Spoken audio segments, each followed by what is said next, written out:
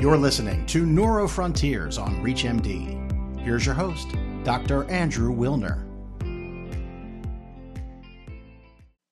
This is Neurofrontiers on ReachMD. I'm Dr. Andrew Wilner, and joining me to share their perspectives on care collaboration for patients with spinal muscular atrophy, or SMA for short, are Drs. Vanessa Batista and Nassim Rad. Dr. Batista is the Senior Nursing Director of Palliative Care at Dana-Farber Cancer Institute. Dr. Batista, thanks for being here today. Thank you for having me. I'm looking forward to it. And Dr. Rad is the director of the SMA program and co-director of the Muscular Dystrophy Association Clinic at the University of Washington Medical Center. Dr. Rad, it's great to have you with us. Thank you. It's great to be here today. Sure. Well, starting with you, Dr. Rad, what are some initial considerations you factor into your assessment of patients with SMA? Well, I like to start by getting a better understanding of when they were diagnosed. I typically see adult SMA patients, so this would include at what age they develop symptoms, at what age did they start losing motor milestones, what was the highest motor milestone they achieved is a good starting ground for where I like to begin with my patients. And turning to you now, Dr. Batista, what kind of role do nurses have in the management of SMA? Well, that's a great question. Nurses have a variety of different roles in the management of SMA depending on how that particular clinic functions. So in many instances, the nurses are very heavily involved in the actual visits when a family comes into clinic or into the appointment space to see their team. The nurses are very heavily involved as far as actually taking them back to the room, doing their vital signs. Sometimes it's a medical assistant, but often that's a nurse, especially in a specialized neuromuscular clinic. It might be the nurse who's very familiar with the family who meets them first, goes in, does an intake, may get history of what's been going on, check all of their medications, do all the things to prepare for the visit. So they actively participate in the actual visit. Nurses also tend to do a lot of the coordination, not only in the clinic space and the management of the visit that day, but also behind the scenes in coordinating things for the child or the individual living with SMA and their family. We know that often the care for families living with SMA is interdisciplinary. And so the nurse is often the one who takes on that role to make sure that all of the providers are present in clinic and that things are flowing well for everybody to get in to see the patient or the individual and their family. And then they are often that piece in between to bring all of the pieces together. They will also often work with the school if there's different accommodations or things that are needed in the school system for that child. And that can be at any age. We have often done this even for individuals we've had that were in law school who were living with SMA. So the nurse really takes on lots of different roles, but I'd say the main role is often being the one who coordinates all of the different pieces of the interdisciplinary care. And so they often serve in that capacity as the primary contact for the family. And so they're constantly in communication with them. Thanks for that. That was very helpful. Coming back to you, Dr. Rad, which team structures and care coordination practices are needed to improve care for these patients?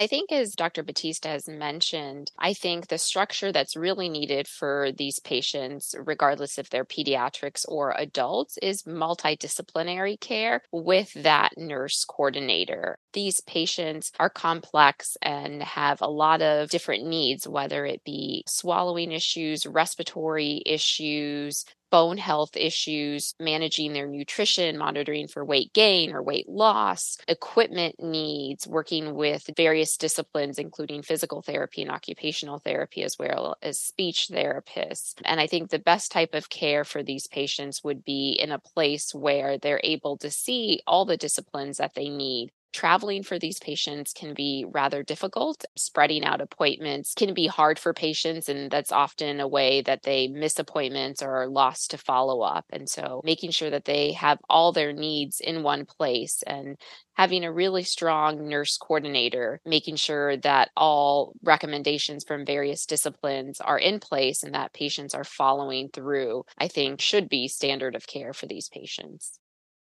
For those just tuning in, you're listening to Neurofrontiers on ReachMD. I'm Dr. Andrew Wilner, And I'm speaking with Doctors Vanessa Batista and Nassim Rad about care collaborations for patients with spinal muscular atrophy. Now, Dr. Batista, if we take a look at this through the lens of a patient case, can you tell us about a time you coordinated care among specialists for a patient with SMA? And how did this impact the patient's outcome?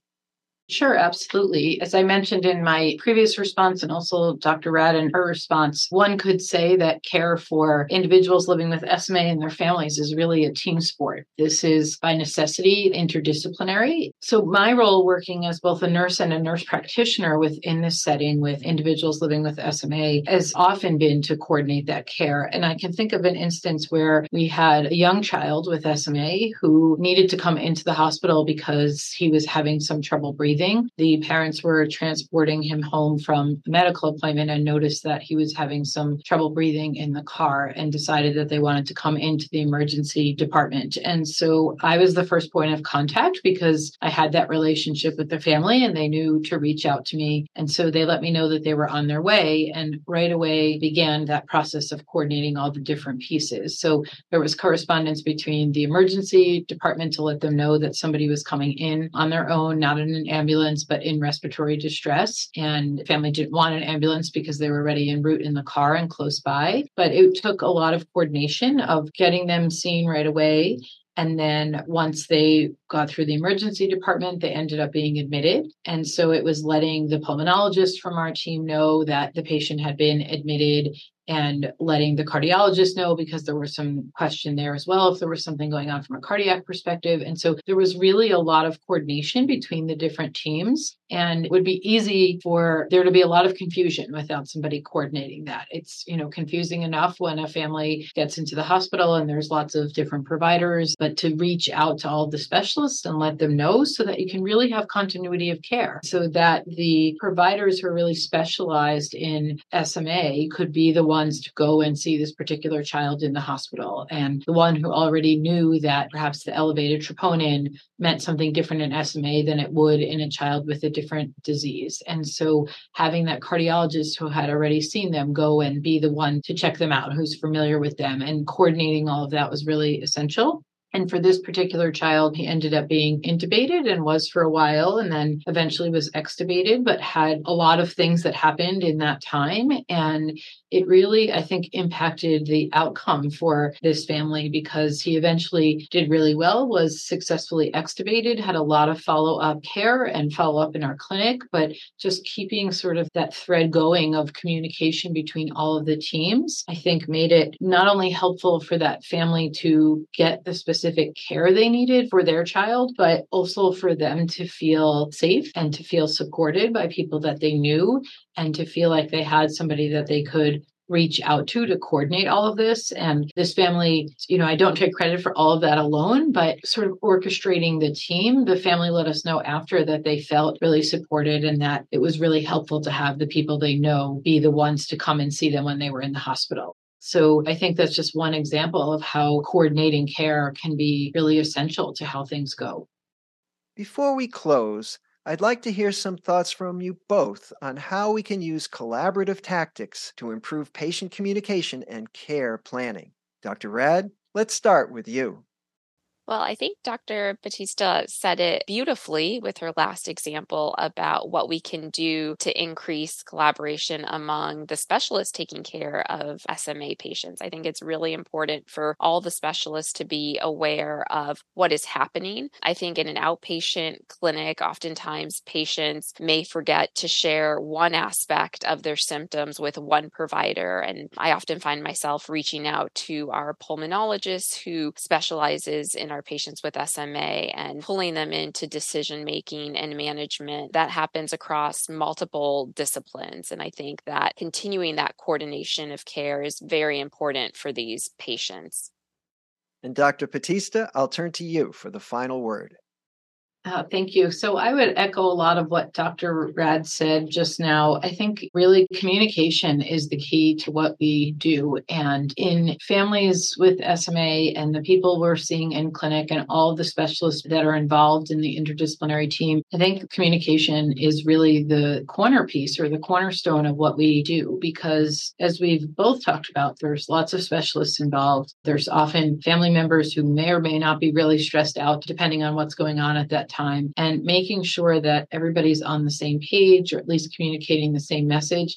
Even just arriving to clinic and needing to move throughout the building or multiple buildings to know where somebody is. Are they getting their pulmonary function test? Are they somewhere else? Did they go down for lunch? Where are they? Someone's waiting for them. There's so much communication that goes on just for one visit, not to mention throughout the trajectory of care throughout one's lifespan in living with this. And so I think just really keeping open communication on the team, having a plan, not only for every visit, but again, for what's going to happen along the whole course of this is really important.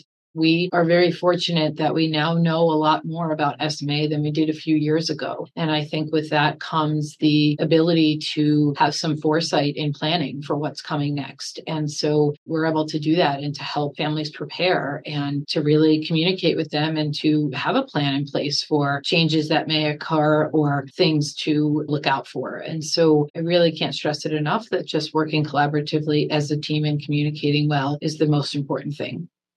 Well, with those considerations in mind, I want to thank my guests, Dr. Vanessa Batista and Nasim Rad, for joining me to discuss care collaborations for patients with spinal muscular atrophy.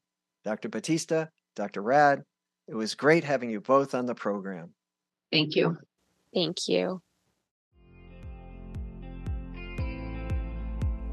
You've been listening to NeuroFrontiers.